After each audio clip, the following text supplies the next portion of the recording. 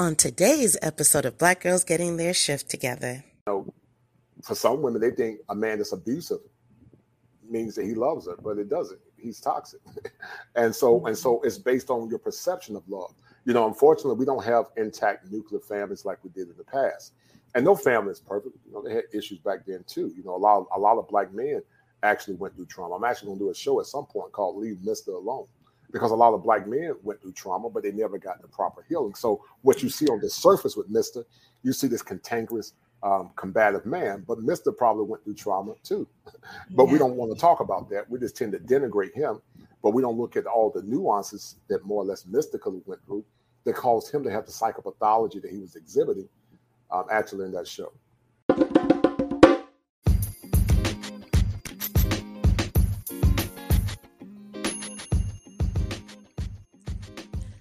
This episode is sure to deliver stimulating conversations and aha moments that may give you a fresh perspective. If any moment made your soul vibrate, please leave us a review and let us know if we're on the right track. Also, we release episodes every Tuesday, so be sure to subscribe and visit blackgirlsgettingtheirshifttogether.com to access exclusive offers and coaching packages. The coaching packages include clarity calls, VIP one-on-one exclusive coaching, and my absolute favorite, the Tribe Vibes. A Tribe Vibe is a twist on Ladies' Night, focusing on self-care for Black women with a holistic approach.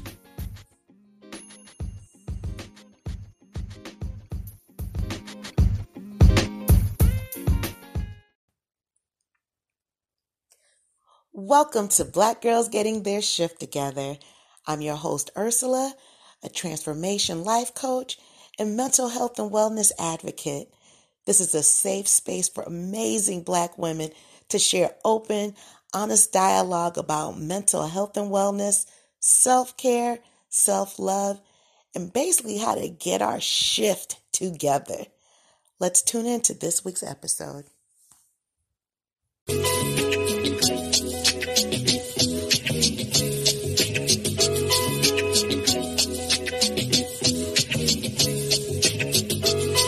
For the queen, sisters manifesting their dreams. Get your cream by any means and beam with self-esteem. Beauty supreme and booty walk so mean. The way you fit in them jeans, you eat your cornbread and greens. Dance or a doctor, red wine or vodka. Redesign your spot and redefine your mantra. Retwist your locks and realign your chakras. Doing your squats and getting closer to God, huh? Brunching with your squad or taking a girl's trip. Adjust your crown, you God's gift to the world, sis. Celestial body, drink your water. Meditate, sun-kissed goddess, heavenly order. Levitate, tribe of Ashanti, black girl magic, melanin popping, whether you ratchet or lavish, whether you bougie or savage, you a gift and a treasure. You got to love a black girl getting a shift together. Black girls are getting a shift together. These black girls getting a shift together, man. These black girls are getting a shift together. These black girls getting a shift together, dog.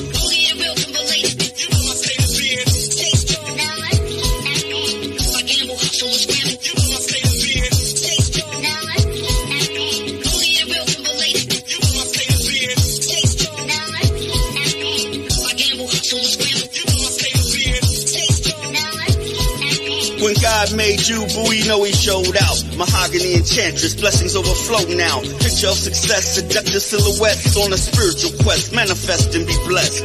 Mother, sister, auntie, tribe of Ashanti. Rocking your locks, I got a close crop blondie. The curse and the gift, uplift, apply pressure. Nothing like a black girl getting a shift together. Nothing like a black girl getting a shift together. Nothing like a black girl getting a shift together. Black girls are getting a shift together. Black girls are getting a shift together, man. These black girls are getting a shift together, man. These black girls are getting a shift together.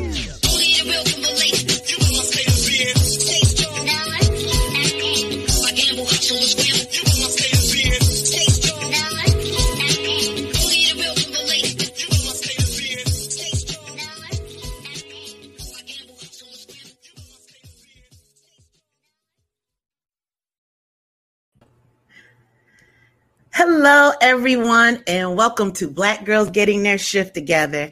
This is a podcast about mental health and wellness, as well as self-empowerment for Black women. I'm your host, Ursula. I'm a transformational life coach and a mental health and wellness advocate. And each week I promise to deliver relevant topics and resources that affect our community so that we can ignite the fire from within. All right, season 3 is still rolling. This is a bonus episode. And you all know I never, ever air on Sundays. But that goes to show you how much I wanted this particular episode to come on. But before I do all of that, we're going to do a little housekeeping. Make sure and check out my website, blackgirlsgettingtheirshifttogether.com. I have coaching packages. There's digital merch as well. And there's an event coming up. I'm going to post it on the social media. And we're going to get right into this. I have this wonderful guest named the Kosher Clinician. And we found each other in these YouTube streets. But before I start, let me just preface this by saying, and this is for anyone who can hear me. Yes, the title of this is Black Men Therapy Stagnation. It is not about male bashing whatsoever, especially not for the brothers. This is just part 1. Part 2 is coming up with therapist Sarita Yvonne, and we're going to have it from the female perspective. So the way I'm looking at it, it's about healing and coming together. There's enough divide between brothers and sisters. It's healing and coming together.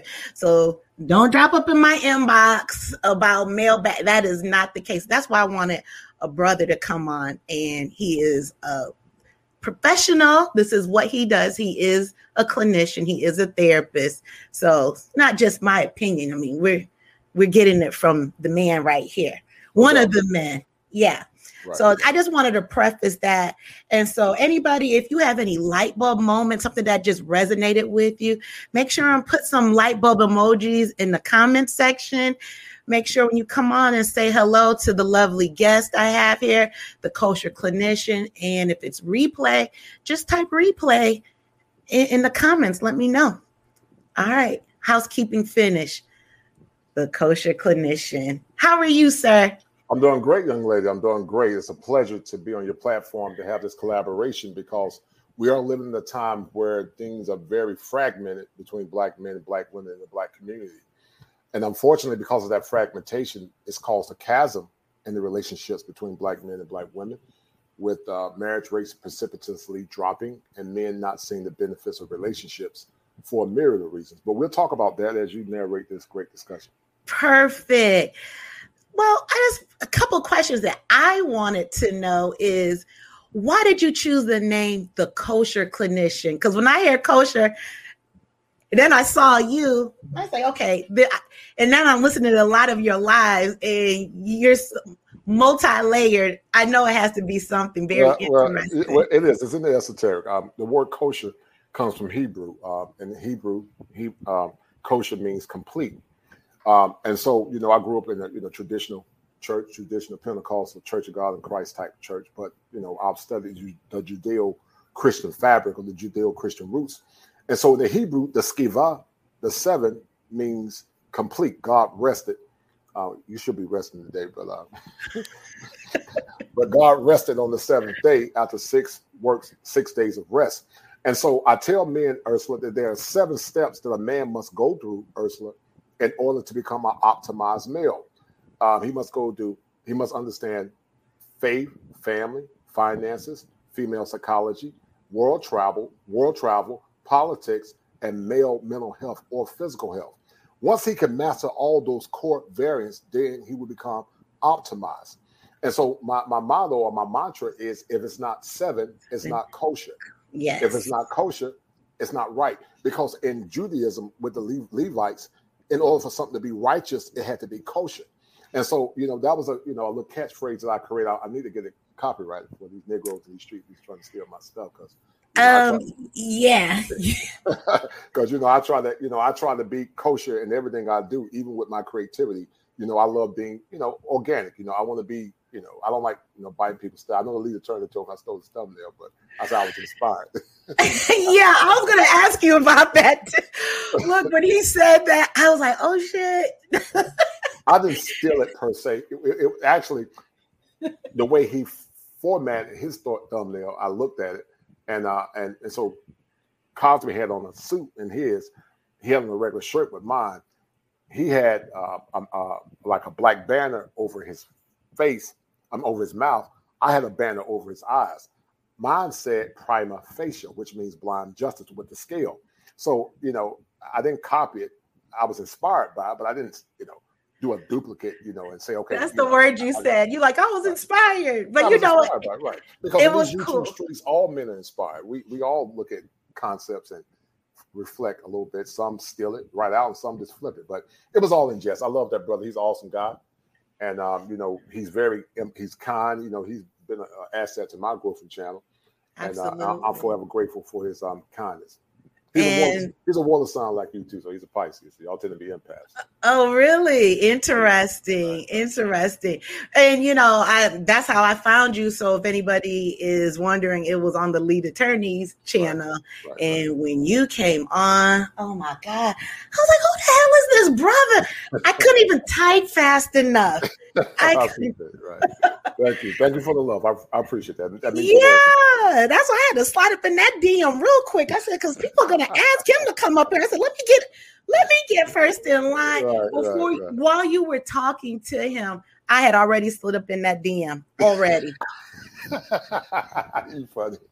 Oh, I'm dead serious. I am so serious. No doubt. I appreciate that. Thank you. Well, my platform is mental health and wellness advocacy. Right. And especially for our community, because I too was that person that had a stigma attached to it. And I'm not anymore, obviously. But, right. Mental health, just the awareness, it was such a mind shift for me. Hence this platform. And when I saw a clinician on your name and then you were just spitting fire, I was like, right. I want this brother to come on and be inspired by our topic today. And it's okay. And sisters who are listening, because I have mostly female listeners, share this video with the men in your life. Young brothers, your grandfather, uncle, it doesn't matter. This is for everyone. Right. All right, let's get into this. Before we do, what made you want to become a therapist? Well, Ursula, when I was a child around about 11 or 12, I knew I was going to be a mediator. I knew at some form I was going to be a counselor. I just didn't know to the capacity. And so, even younger, when I was around 7 or 8, I asked God to give me wisdom. If you think about Leos symbolize light. Light symbolize knowledge. And I've always wanted to impart knowledge to people because being a Leos love to heal. We're warm. We love to see people shine. So I always knew being the middle child, because middle children are problem solvers, that I was going to be some type of helper. I just never knew I would get to the level that I got to. But I started my journey off, Ursula, as a mental health correction officer. I got my associate's degree in law enforcement. I went to school to be a cop. Never actually did it, but I did do that. I did 7 years Department of Juvenile Justice. From there, I went to North Carolina Central, got my bachelor's in social work. Went back, got my license in special education to teach school, and then went back and got my master's from UNC Chapel Hill, the Tar Heels, that blue swag, and got my master's in clinical social work, because I knew that there was a need for mental health awareness and advocacy for Black men, because a lot of times therapists didn't really understand men issues based on their training. And so I want to add the therapeutic concept from a Black masculine perspective, where men are actually being heard. Now, a lot of times, anytime men speak, they assume, oh, you're bashing, or you hate Black women. No, we don't hate Black women. We love Black women. But we want cooperative sisters that are going to respect us and honor us as men, so that we can get our shift together and love and protect you all. But see, I tell our sisters a lot of times, Ursula, as I always say in my show, Teddy Pendergrass said it better than me. It's so good to love somebody and somebody to love you back. But if those men are not getting that love, then they are more or less either aborting relationships, or they're traveling abroad, dealing with, Afro-Latin sisters like you, that have been trained in cultures and traditions that are more synonymous to what they're used to in the past from their mothers and their grandmothers and their great-grandmothers. Men need love. We need affirmation. We need healing. But what if they didn't see that growing up?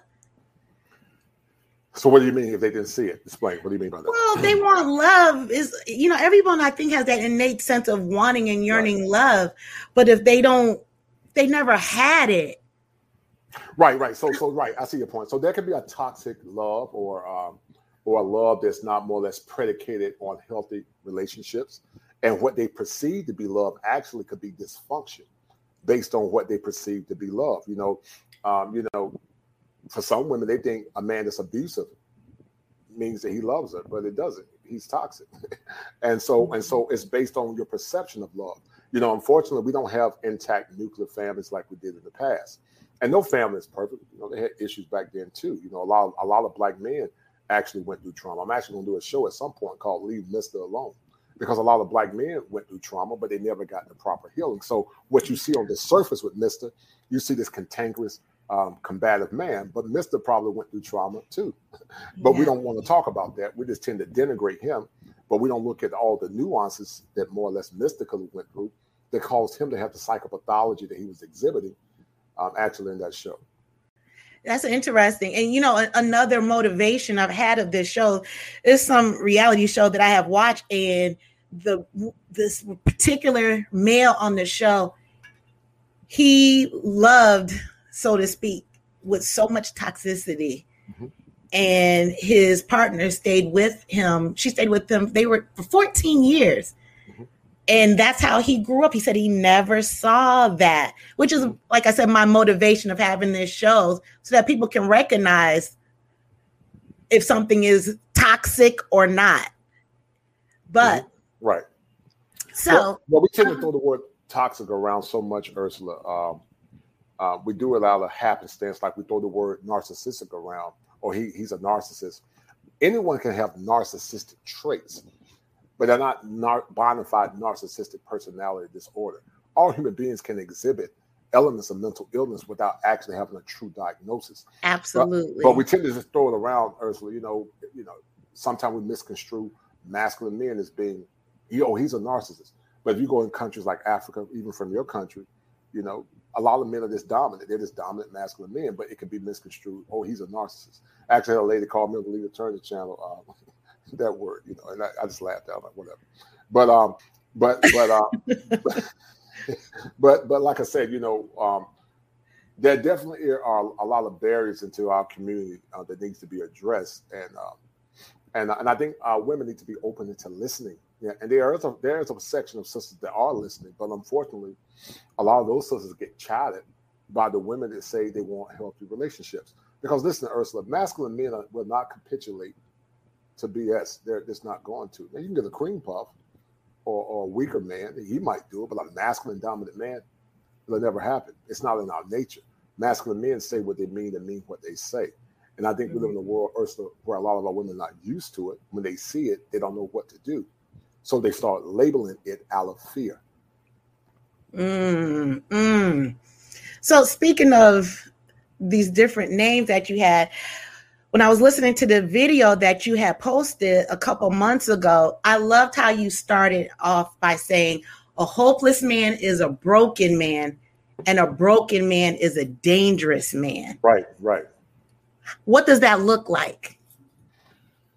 Well, I joked with you earlier. I said, you're a Cancer, so you definitely want to be hopeless and broken with a Cancer, because Cancer is the number one homicide in the Zodiac. But we call them the Zodiac killers.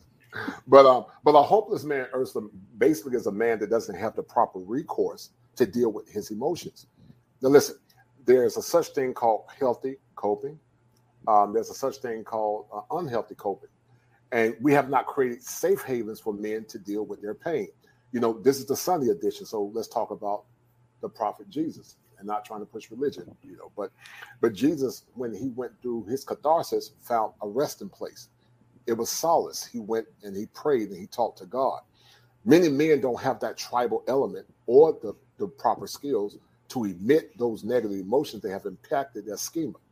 And because of that, a term that I created, Ursula, is normally forms called a schema affliction. You know, I took the term schema out of cognitive behavior therapy, which more or less predicates a fixated mindset. But an affliction, Ursula, comes from pain or fear. So it becomes a schema affliction. So therefore, a hopeless man is a broken man. He has no hope to admit those emotions. And a broken man is a dangerous man. And that goes back to what we were talking about, you know, it can be rampant promiscuity, alcoholism, domestic violence, because men have been told this to suck it up. And so anytime you have safe havens or these synthetic barbershops that a lot of men are doing now, this is actually therapy for a lot of men. It's like a group catharsis where men are allowed to share and admit their pain. And, you know, some people don't like it because they don't really understand it. But I keep telling women how men present to you in your face is totally different than what men say in private. And that's, you know, right. This is true. Don't understand. They think, oh, but see, I'm just an OG. I just say what I believe in. If I got beef with you, I'll tell you to your face. Or if I got a problem with you, I'm gonna be a man and tell you. I'm not gonna lie to you because I just don't do that. I don't. To me, that's goofy. And so, yeah, but that's not. I hate to say the word norm. I know it's not the norm. You're right. It's not the norm. Right. Your husband. It's not the norm, but it's the norm for me because I'm a man of my own convictions. You know. But would you say that you are an anomaly? I think there are men like me. There are a lot of men like me, but they just don't operationalize their convictions. So I could be somewhat of an anomaly. I think it's a lot of men like me, but I think because of the pushback, a lot of men just keep it to themselves, you know. But I'm just genuine. I think it's, you know, to me it's pretentious to tell you one thing to your face and not mean it. You know, I don't believe in lying to people. I don't see the need to. Yeah, you're an anomaly too. Well, going back, I love what you said about the barbershops. You know, it just so happened I'm a council member. Shout out to the Confess Project. I know they'll be listening at some point, but it's a barbershop coalition that they train barbers to practice active listening skills. Right. So when a customer comes in, because you know how brothers chop it up, and it's such a positive organization. And matter of fact, I'm going to put their link in the show notes as well. But you touched on that, and I love how you said how men can use a safe place so that they can express how they feel authentically. Correct? Right. No doubt, it has to be authentic. You know, it's called positive regard. You know, or what it's called your true self or authentic self. And so when you're in your authentic self, hopefully you get the positive regard that you need.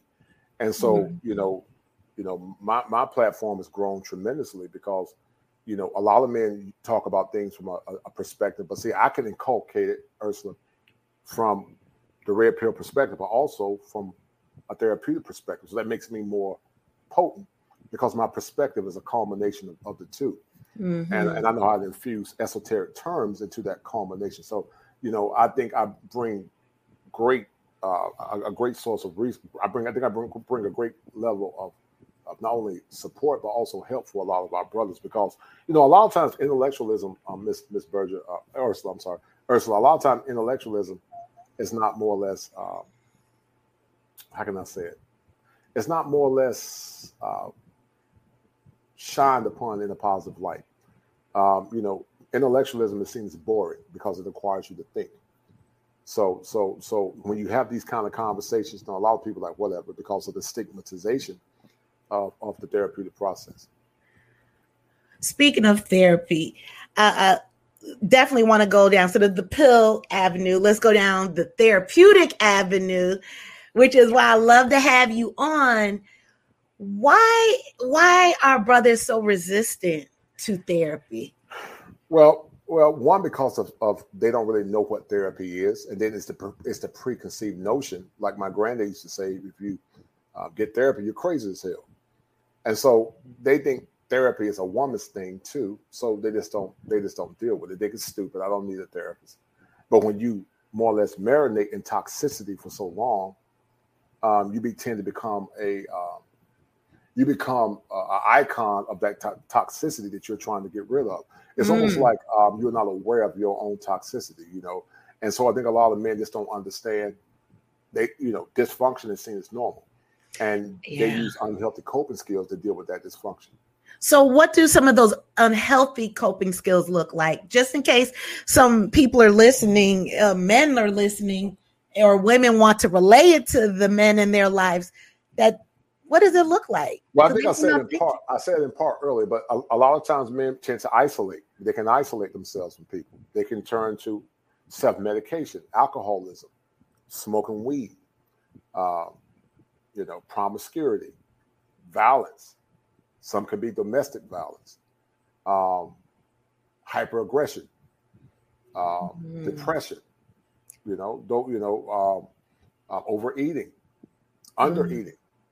It's a myriad on the spectrum of the mental health kaleidoscope. It can be a myriad of things, but those are some of the things or core elements that come to my mind when men are trying to learn healthy coping skills. And then sometimes they can pick up narcissistic traits where they're lying to women or impregnating women and keeping them moving because they just don't care because of the hurt that they went through. A lot of times, Ursula, men, when they love hard because love is not an emotion that we experience like women. Women, you guys experience emotions on a wave and a continuum. But the element of love for a man, when he's really in love, it goes back to the moniker. When a man falls, he literally falls in love because of that woman that he loved betrays him. It can be a detriment. That's when some men commit suicide because they fail instead of having an avenue outside of that fall. Now, I tell men to focus on their purpose. You can love a woman within reason, but you can never love her more than your purpose because if she decides to leave you or be with another man, you're hurt, but you'll be fine. You'll get over it because you have your purpose over the fickle notion of romanticism and love. Love is an emotion that comes and goes. It comes and goes. And so when you have your purpose always supersedes, love. It'll supersede love? Listen. Love itself, once again, is emotion. Let me ask you this question. Have you ever heard women say, if I ever got married again, I would marry for money? I never married for love? Yes. Why do you think they say that? Excuse me? Why do you think they say that? Been hurt in the past and probably blinded by love. Right. So I'm not saying love is not important. Love definitely is important. It's very important, but it does not supersede a man's purpose. Love, see, when a man is on his purpose, he can give you the love that you want. But see, when he's not on his purpose, then he's more or less acquiescing to feelings instead of acquiescing to principle. Does that make sense? He's acquiescing to feelings instead of acquiescing to principles. Principles are fixed and solid. They don't change. Feelings do. So it can't be fluid? I'm just curious. Or with it being fluid, is that where the principles are not fluid. Principles are fixed. It is, but love sometimes can be fluid, but principles are not. So my point is, if I'm focused on my principles as a man, then I can continue to work on building my kingdom and my empire to at some point give you the love that you so desire and need. Most progressive and successful men, they'll tell a woman, you're not going to be number one in my life. You'll have a place in my life, but my purpose supersedes that. Because see, you got to understand with men lose a lot in society. They can lose their homes, they can lose their whatever.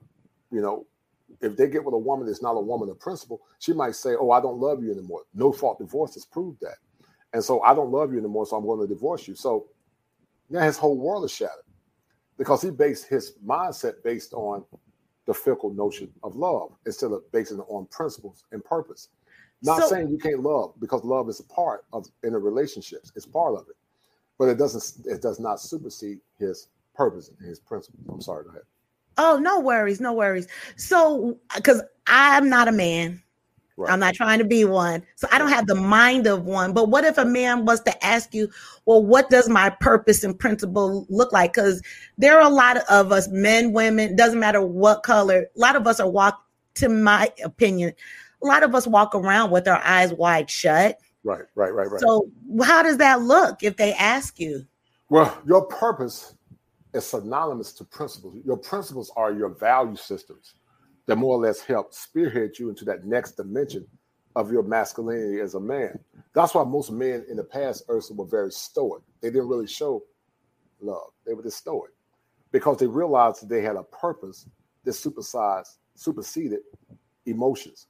And so look at your great granddad or your granddad. They were very stone faced. Some of it because of what they went through, but look, I ain't got time to be showing all that flowery stuff.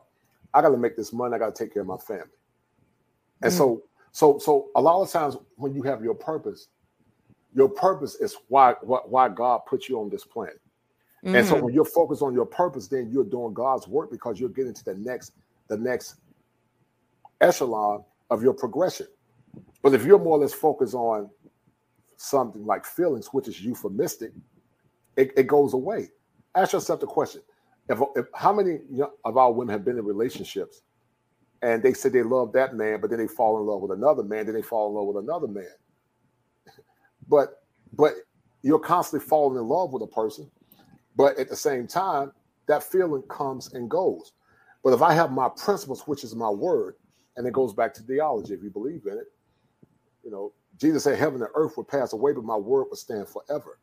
And so because his word is his principle, it doesn't change regardless of life circumstance. When the winds of life come to beset him, he has a principle, which is his word. And so when a man has his word, he's able to stand the adversities of time. If this woman that says she loves me, stay with me, then she's going to be blessed because I'm going to give her the world. We're going to build together. We're going to get our shift together.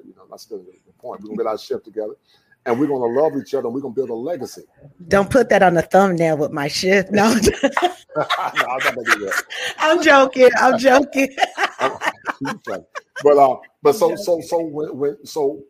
So he realized he has his focus and his purpose. So when a man is on his purpose, guess what? He can be the best version of himself, so that he can be the best version for you.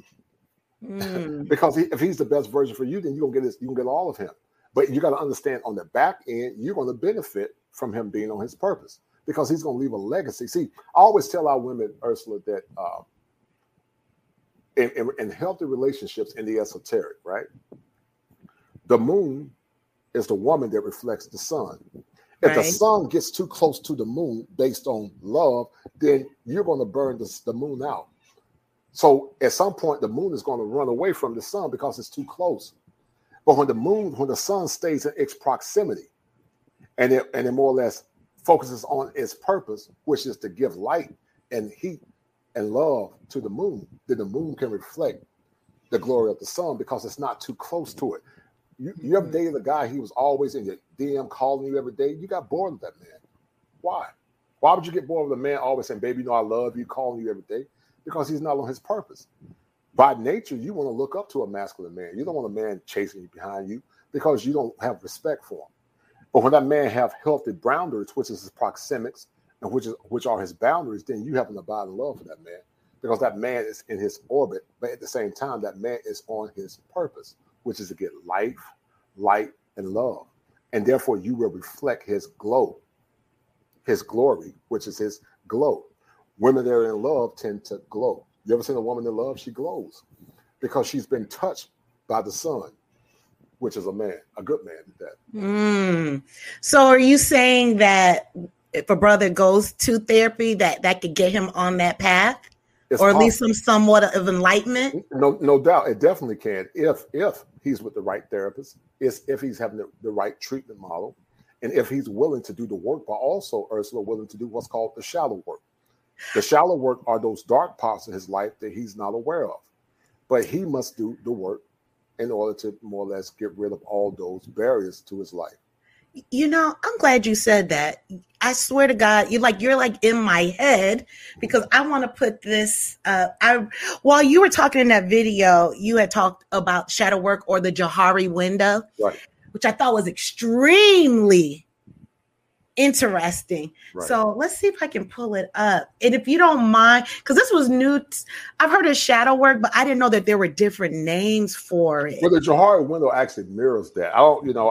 Shallow work is a totally different concept. But the Johari window has some elements to shallow work. The known self, the private self, the public self, and the unknown self. So when you coalesce the two, right? Yeah, there you go. Right. The open self, the blind self, the hidden self, and the unknown self, information that neither others know about you. And the blind self, information about you that you don't know, but others know. So I would say those two quadrants are very essential.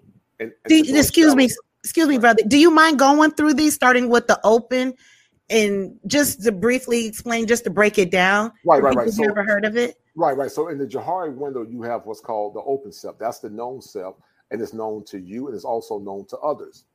But then you have what's called the hidden self. That's information about you that you know, but others don't know. It's known to you, but it's unknown to others. But then you have the blind self. It's unknown to you, but it's known to others. Information that you know about yourself, but others don't know. But then you got the unknown self, and that's information that's unknown to you and unknown to others.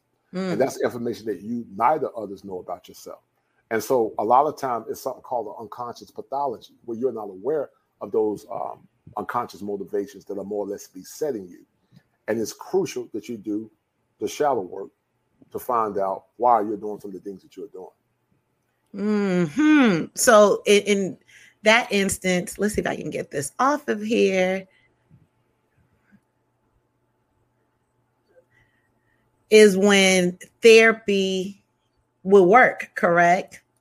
As far as knowing about, that would be the thing that people will go to therapy to learn about that unknown self. Right. So that's when you become more calibrated. That's when you begin to calibrate your mind. You start to break up that what I call that fallow ground. In the gospel, fallow was ground that was hard. But in order to break up that fallow ground to make the mind fertile, you must break it up like a farmer toiling the soil. And so when you toil that soil to break up the foulness of the mind, then therefore you become enlightened and you begin to see things for what it is, and you begin to grow and mature because you get the seed, which is knowledge. So a lot of times people have a brokenness in their mind. That's a schema. It's a fixated way of thinking. And until that schema become broken or more or less restructured or modified, they will continue in that negative pathology. Wow. That's some deep stuff right there, sir. So you talked about why therapy is essential. In your video, I love that example you used, the analogy about got milk. Can you explain that? Oh, right. That was pretty dope. Right. And I'm disappointed. That video should have been, like a 5-star video. I was mad because, the algorithm is weird. I thought that was one of my better videos. And so, it didn't get a lot of views, but it's good. It's good. So a lot of times milk is the fortification of the body. Therapy is the fortification of the mind. So when I said got milk, that was a commercial back in the day. I don't know how old you are. You look young, but. Thank you. I'm 23. I'm 28 today. Oh, you're 28 today. Okay. And so the commercial, Ursula, got milk. And so got milk was basically asking the question, have you drunk your milk today? Because milk is essential to the fortification of the bones. But I took it and flipped and said got therapy because therapy is essential to the fortification of the mind. And listen, therapy is not necessarily Eurocentric, academic-based therapy. Therapy can also be faith. Faith can be a form of therapy if you know how to operationalize it correctly. But the thing about, empirical-based therapy, it tends to more or less highlight on 4 quadrants. That's the bio, psycho, social, and the spiritual. But the Bible actually talks about that because it said that man is body, soul, and spirit. So we're integrated beings. We're integrated. And so when one is augmented, you can have what's called a psychosomatic response. And so that's why it's so important for all to be balanced. If the mind is healthy, then the body will be healthy. If the body is healthy, then the mind will be healthy because we're integrated. But then that's the alignment. Yes, ma'am. Alignment. But then there are things outside of that, which is called the spirit. Now, a lot of times in clinical research, we look at things through the lens, what's called collaborative empiricism. We say, where's the evidence? What is that? So collaborative empiricism basically means when we come together and talk and share information, collaborate. Empiricism means science. But then there's something called the phenomenological argument that supersedes that empiricism, right? And so with that, it's a phenomenon that supersedes science. Carl Jung, or Jungian psychology, was more or less predicated on the phenomenological, which more or less deals with the esoteric. Is that Carl Jung? Carl Jung, right. Jung, okay. Right. You know, he was to like astral projection and all that stuff. So that's like that's like hyper spiritual stuff.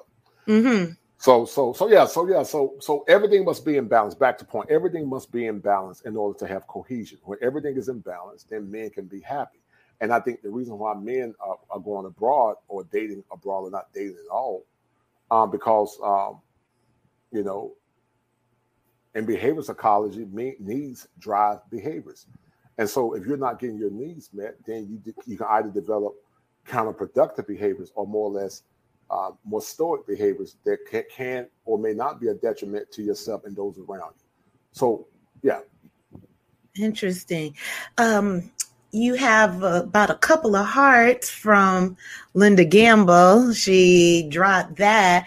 And everyone, I'm going to drop the link if you'd like to come on and ask the kosher clinician any questions respectfully. I have no problem with you coming on. I love what you said, talking about the alignment and balancing. Is that what you mean when you said how in that video that you attract with what you are? Am I saying that right? I don't know. I don't know what the video was. I would have to see it to contextualize it. I don't really know, but I do believe you attract what you are. Human beings operate on a vibration. The gospel said that the light of the mind is the soul. Or the window to the soul are the eyes. And so, based on what's inside your soul, that's what you're going to emit. There was a study done by a guy named Dr. Yorimoto, and it was a rice study, right? And so the rice that got love, the rice never got. The rice actually lived, or the rice was healthy. But the rice that was neglected became black, and then the rice that was yelled at actually became even worse. So my point is, life and death is in the power of the tongue, like the gospel say. Life and death is in the power of the tongue. And so when your energy is dark, just like we're energy, we're energy. We're energy. When God breathed life into man, it was called pneuma, which means the soul or the air. And so we're energy. And so when your energy is toxic, you can feel it. And so most men are attracted to feminine, genuine women, not fake. But a true feminine woman would mess a man up. When she's genuinely feminine. Why would it mess a man up? Because they become because men and women, Ursula, are optimized to become synchronized. If you think about the union and the fusion of a man and woman when they're making love, they are optimized to be synchronized. So when he's getting that synchronicity from her femininity, he's at peace. It's like a melange, it's like a dance. And they're actually poetry in motion. And it's powerful. And it's something that a lot of our women are missing. They want it. Women by nature want to be covered by a man. She can have degrees, she can be rich, she can have a nice house, she can have all of that. But women are made and designed to be synchronized with a man. When some say, oh, I don't need a man. Oh, yes, you do. You don't know you need one, but you do need one. You need a good one. I believe that's trauma speaking with that. I don't need, that's just my opinion. No, I agree with you. I'm a clinician. No. You're right. I agree with you 100%. That comes from a place. Right. Yes, ma'am. I think it comes from vicarious trauma. See, I did a show called Empowered to be Depowered. And check that show out because she saw her mom go through trauma. So she became a subjugate or a mirror of the trauma that her mom went through. And some of it, Ursula, came out of rebellion. Listen, I need men. I would be a fool to say I don't need a man. I might not need him for love and sex, but I need him from utility. And so when women say, I don't need no man, yes, you do. You might not need him for a relationship, but I want to can I get raw? It's Sunday, get raw. Wait, don't make me mad now. How raw are you gonna get? Well, okay. Well, listen, I've seen you do shows about the female orgasm and stuff. So okay, that way. Oh, yeah, it's Sunday. This is Sunday through Sunday. Here, it's kosher. It's kosher, right? Kosher. And unkosher is okay too. It's all right. We grown. Look, I'm 28. Go ahead. Right. So just like the apparatus that she uses to please herself. Yes. Which is a dildo. A man created that. Right. The house that she lives in, a man created that. Mm-hmm. The gun that she uses, a man created. The car she drives, mankind. I need mankind. So when you say you don't need a man, you do. You might not need him for sex and love, but you do. And even that, that apparatus gets old because it's not like human touch to stimulate that synapses in your mind. That's neuroscience. You know, Agreed. I'll start my show by saying, Ursula, I got that fire for your mind. Fire for your mind is when the synapses and everything is in balance. The neurons and synapses are coming together, and therefore you become enlightened. So I'm going to drop fire for your mind, which will more or less open up your cognitions. And once those cognitions are more or less open, then you can see. So it's weird because, you know, I didn't know where it came from. I do it because I'm a Leo, fire for your mind. But then in the clinical work, fire for your mind. When you see my kosher clinician banner, fire for your mind. Yeah. You know, it basically means I'm about to drop that fire for your mind so you can see.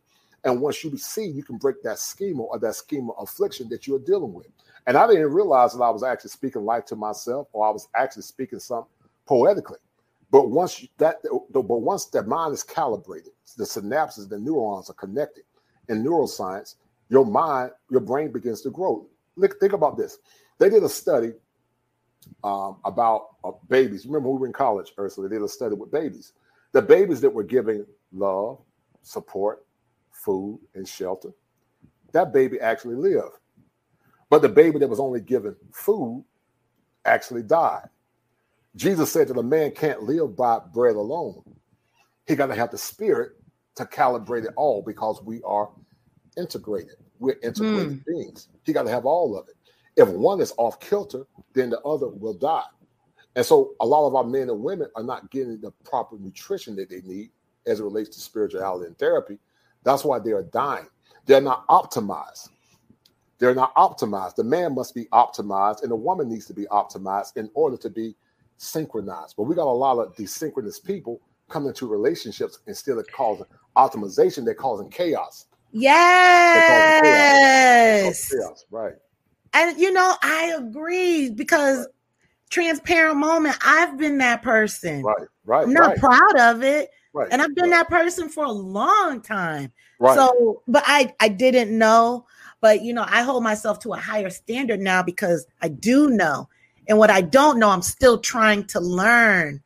But, it's just one traumatized person with another traumatized person. Like you said, I never thought of the word chaos, but it is true chaos. It's chaos, right. It's due to brokenness. It's due to brokenness. And one time the church was a safe haven for the fortification of the soul. And the church always didn't get it right. You know, it didn't always. They did not. Sometimes they'll say, "Oh, you know, you can pray the way." No, you can't pray the way, sweetie. You need help. You know, cousins don't want to go to therapy. Right, it's just easy to pray. But I'm going to stay away from the church aspect of it. The way I grew up. I understand. I understand your position. I respect that. Yeah, because the way I was raised, church was used as a weapon. Right. And it was spiritual abuse. Right. Hello, Vivid Life. She's stopping through to say hello to us. Yeah, I'll tell Vivid Life I say hello. She's so freaking cute. Right. I think I said I was going to reach out to her at some point and do a show too. I think she's out of Richmond, but tell her I say hello. Vivid Life, I got him first, sis. No, yeah, I'm actually going to reach out to her as well. Right. Yeah, but I had another note on here. Who was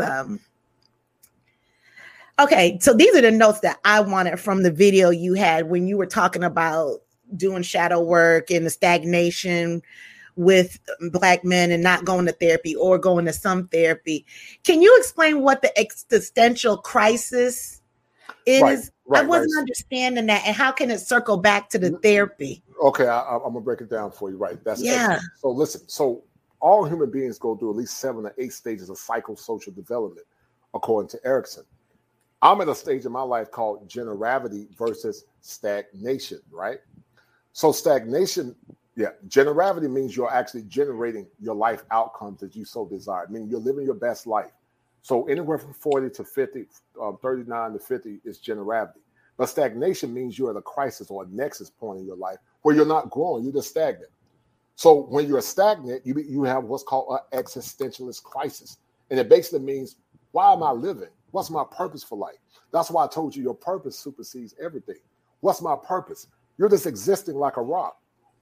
You haven't completed nothing. You ain't completed, excuse my language, a damn thing. But you're just existing. So you have an existentialist crisis. And so you do one thing. You sit back and you do the shallow work, you heal, and then you move forward. Or you continue to mire in that stew of mediocrity. Do you see my point? I do. So when you begin to grow, when you begin to actualize that phase that you're in, you either become, you either grow or you continue to become stagnated. Erickson talked about that. Generavity. You said Erickson? Erickson, generavity versus stagnation. Because there are 8 stages of psychosocial development. Psycho, mind, social means how you're going forward. Psychosocial development, right. Yeah, that hit me because when in the video you had said how people start having those feelings when they become a certain age, or if they're on their deathbed and now they're having all this regret. Right. And see, people, I'm gonna do a show, you don't have to agree with everything Kay Salmon say, but he made a valid point. He said that some will die alone. And so, it's unfortunate, but the last stage that Erickson talked about, it was called ego integrity. It's similar to what? Ego integrity. So ego integrity means I feel good about what I've left. Now I'm about to leave a legacy for my children. I'm about to cross over into the spirit world. And look, I get it. I know why I grew up in church. The application of theology is how you use it if you use it correctly and in balance. You're right. There was some church abuse. Some people did use the gospel to suppress, oppress, and to manipulate people. But that does not invalidate the tenets of theology. I think the book itself is a great book. But back to point. But then it's ego integrity, similar to what the Apostle Paul said. I've kept the faith, but now it's laid upon me a crown of life. He realized he had lived up to his purpose. His purpose was to proselytize the Gentiles about the mercies and the richness of God. So he was happy. It's time for me to cross over and see God. But despair says, Ursula, on my deathbed, damn, I haven't lived. I didn't fulfill my purpose, and now I'm broken. And before I cross over, I'm beginning to look over my life. And before I take my last breath, I can say to myself, I have not lived my life on purpose. And that's why I say a man's purpose supersedes the fickle emotion called love. Because, listen, those same emotions you can create again with another woman. But you can't create your purpose. I can fall in love with you, and we can break up, and I can fall in love with another woman. But if my purpose is still intact, then my mind is still intact. But if my purpose is not intact, then I'm not intact. Because we were all born with a purpose. And once that purpose has been manifest in the earth, then not only do you benefit, the world benefit. Oof. That is a word. Someone, whoever's listening, drop a light bulb in the comment section for me, because I can't do it on this platform right here. That is some good stuff. That reminds me of, I was watching this video on Instagram, some little reel, and this lady was talking about 168. And she asked everybody, well, what is 168? So everybody's in the comments, and she's like, no. And she said 168 is how many hours are in a week. And what would you do if you had 1 week or 168 hours to live? Are you going to try to find that purpose? Or are you just going to bumble around and, I know I have this gift, I'm just going to just throw it back here and I'll get to it. And before you know it, you're 83 or 53 even. And I always believe spirit it's like a little kid who's tugging on your skirt or a pants, because you're a brother. And it's just that nagging, and it's there, but now I get it. I see the light bulb moment when you're talking about finding your purpose. And sometimes I believe the purpose finds you. I think that can happen as well. But we have these healthy and unhealthy coping skills to mask it. Right. And what are you going to do in that? Just live your life like you're on hour 1 left. Right.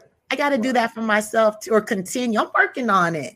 Right. And it's a process, but you got to be aware of what's going on before you can actualize that process. Maslow hierarchy of needs talked about love, protection, security. But then the last stage was self-actualization. And, that's more of the esoteric. Some believe that the actualization of self is not the epigenesis to life. But in the Christian faith, they believe that the actualization of mankind is a man love and abiding love for God, because God is infallible. But that's another story. I'm giving you theological gems, I ain't gonna get y'all to take up a love offering, because y'all gonna lose a video. Y'all talking about money.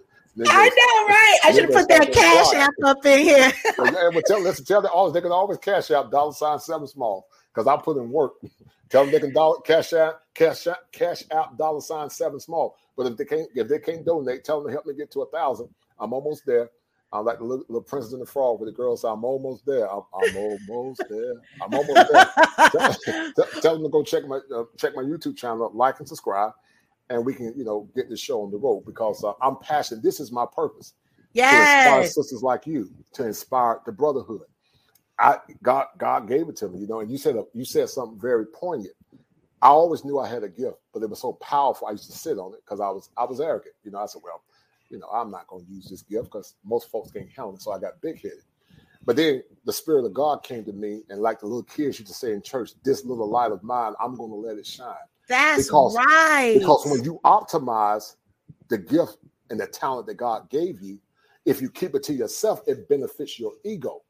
But if you give it to others, it benefits the world. Whoa, hold on. What do you mean it benefits the ego? Well, it's almost like taking gems and you're burying your treasures. Think about it. If I got a seed, right, and that seed could feed 1 million people, but I get selfish and I say, you know what, they are not worthy of that seed, then that seed will only benefit me and my ego. But if I plant that seed and that seed yields a harvest, then it benefits the world. It benefits the world. And so it's important, because when Christ came, he gave his best. He gave his best. He didn't give a part of himself, but he emptied himself. It's called the kenosis of God. He emptied himself, and he gave light to the world. And so it's time for me to empty myself. This is just the beginning. Ooh, does that mean you come back? Just think about it. Well, no, what I mean by emptying myself, it means that I'm going to go forth. I got my foot on the pedal. Yes. And I'm going to inspire as many people as I can before I leave this planet. I just turned the big 5-0, and I've wasted some time. It was like yesterday, when I created my AOL account, and I was 34. I said, I got plenty of time. But now half of my life is over, and I'm getting closer to the grave, and it gets sad, because I have so much light to give to the world, and so I want to make sure I give my light to those that need it, and inspire as many people as I can. And those that are not worthy of that light, then I'm going to, just keep it to myself and keep giving to those that want it. Absolutely. And, God bless you for having that platform. It's all about healing. That's how I see it. Right. And as you're talking, I realized that I knew I always had that something in me, but through childhood trauma and just dysfunction, I let other people put their foot on my gas pedal, and it definitely wasn't for my best interest. And then they would slam on the brake. I would allow them to slam on the brakes. Right. But I know goddamn better now. Right. And, I know better, so I challenge myself to do better. Right. Sure. No doubt. For sure. So, man, I can talk to you all day. I can't. So I had some other notes, but you were flowing. You went right through it. So, because I had on my notes about the schema affliction, you already went right into that. Right. I was a teacher, Ursula. I was a teacher. I taught special ed. So, I'm able to scaffold knowledge through deductive reasoning. I know how to scaffold. You have to be like Jesus. He conveyed the richness of heaven by using teaching. Sometimes the esoteric is so complex that most people won't understand if you use esoteric terms. But you have to deconstruct the esoteric and give it to people in simple language so that they can understand it. Absolutely. So, make it palatable. Make it palatable. If I say it to the masses and they don't understand it, then it glorifies me. But if I say it so the world can understand it, then it glorifies it glorifies the humanity. And that's what I would rather do. I'd rather glorify humanity. I'm ready. That's why I say I want my light to shine as brightly as it can. Because, you know, many men, Ursula, have gone to the grave site. And the echoes of the pain of brokenness is in the grave. The grave holds the secret of many men and women, unfortunately. And they went to the grave broken. And nobody heard their pain. And so it's time for me to be the agitator, to agitate, to stir up that pain so that the world can hear it, so they no longer have to suffer in pain. I started the Manhood Chronicles where men can go, because it's a culmination. I call it art imitating life, or clinical art, or clinical science manifesting in the human art. So I started the Manhood Chronicles where men actually tell their story, unfiltered, unapologetically masculine. But then the kosher clinician is more or less flipping it from the clinical world, where I explore and assess pathologies, but more or less use art to amalgamate the concept so people can understand it. If I just come to you and just talk basic stuff and basic technical terms with mental health, most folks, they ain't gonna understand it. It's gonna be boring to them. But you got to know how to flex it in order to make it work. You got to flex it. Once you flex it, it makes sense. And so I had to flex it. And, you know, being the man that I am, I've always had to learn to think critically. You don't get to where I've gotten there if you can't think. You got to be a critical thinker. I'm very intentional, but I'm very critical in my analysis. I have to be in order to survive. No different than our ancestors. They had to be critical when they were hunters and gatherers. They had to be critical thinkers, because if you don't, you're not going to survive. What are some of your highlights, your high points throughout your career with being a conduit and just spreading all this for brothers? Well, you know, I like I said, I grew up Church of God in Christ, grew up at Pentecostal holiness. So I taught Sunday school. I was a superintendent. And you're right, I saw some malfeasance even there. But, you know, because of my brightness, some people are intimidated by it. You know, I'm 6'5", 6'6" with shoes on. So I'm a big man. Me too. No. I'm joking. Go ahead. When you see a big 6'5" man, this masculine, but at the same time, he speaks with conviction and power. Right. Most people are not used to it. It scares them because they're not used to it. They don't know what to do with it. Mm-hmm. And so, you know, I just always had a love to help people, just in my heart. You know, I guess it's part of me being a Leo. Leos love to give light. And you know, you think about the sun is warm. It's warm. It's very warm.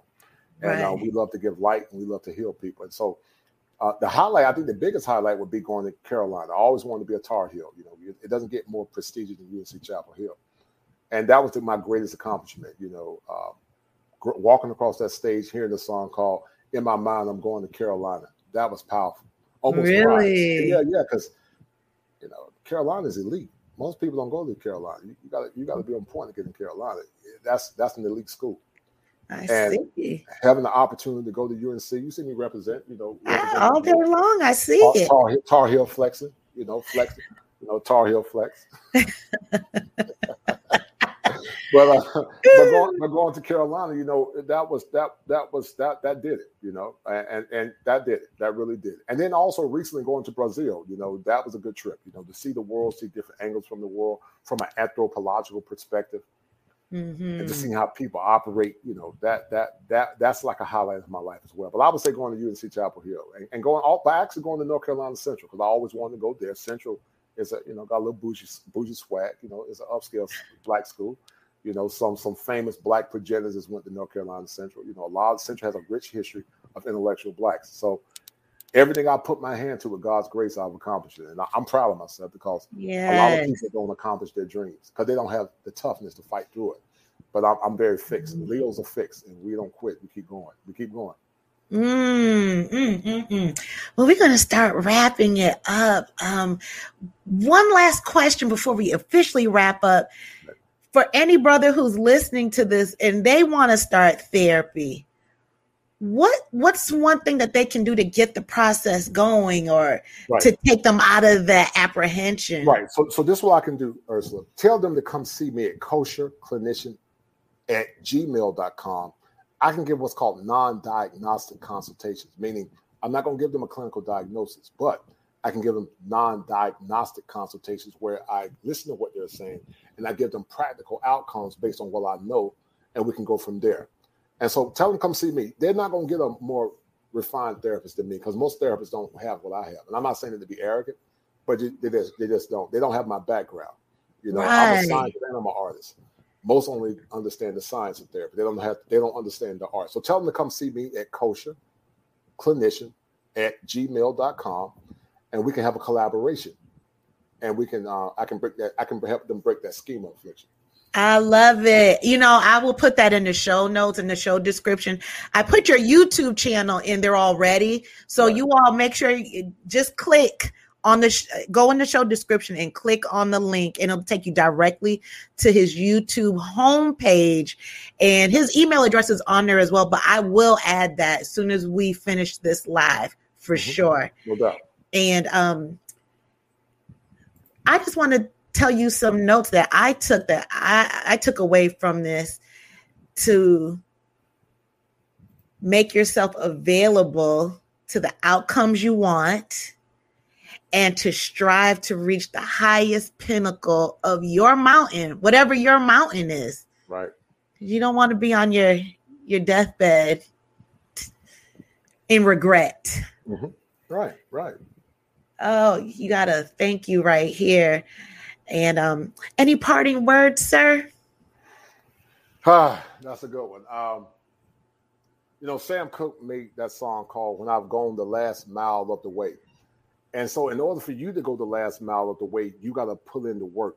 And when you are on your deathbed, you can look back in time and say, I've kept the faith. And now it's laid upon me a crown of life because I put in the work to be the best version of myself. So I would say, as Sam Cooke said it, when I've gone the last mile of the way. And then, like the old folks would say, we don't understand now, but we understand better by and by. So those are my closing words. Amazing. Simply amazing. The Kosher Clinician, thank you so much for coming on. We made it happen, and I do not regret it. You know, like I said, Sunday is my day to play tennis and do just a bunch of foolishness. Right. But this was amazing. Thank you so much. Thank you. Thank you. And you all make sure, go to my website and the blackgirlsgettingtheirshifttogether.com. That's in the show description as well. And you all have a good Sunday. Namaste. This has been pretty good. You all have a good weekend. And part 2 to this conversation is coming up Wednesday at 2 p.m. with Sarita Yvonne. She is also a therapist. So the women, we're going to get it too. So we're going to have, tonight we had the male perspective from a therapist's eyes, and Wednesday we have a female perspective from a female therapist's eyes. Fair is fair. That's how I see it. You all have a good evening.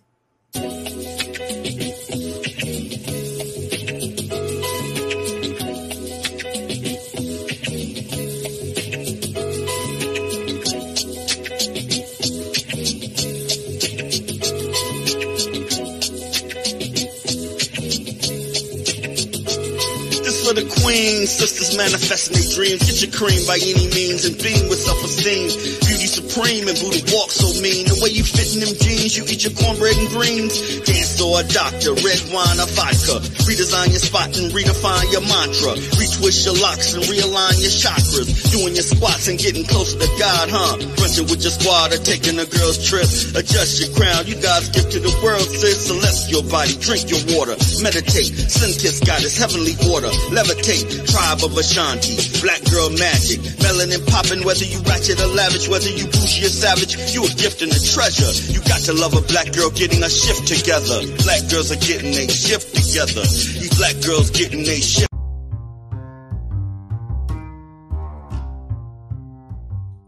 Thank you for joining me on this episode of Black Girls Getting Their Shift Together. If anything you heard today made your soul vibrate, please like, comment, and share this episode with 2 of your friends. Thank you, and I love you all.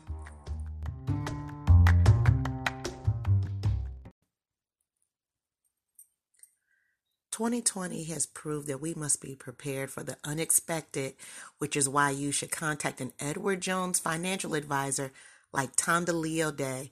Contact him at 770-466-0031 to schedule an appointment. Tell him Black Girls Getting Their Shift Together sent you.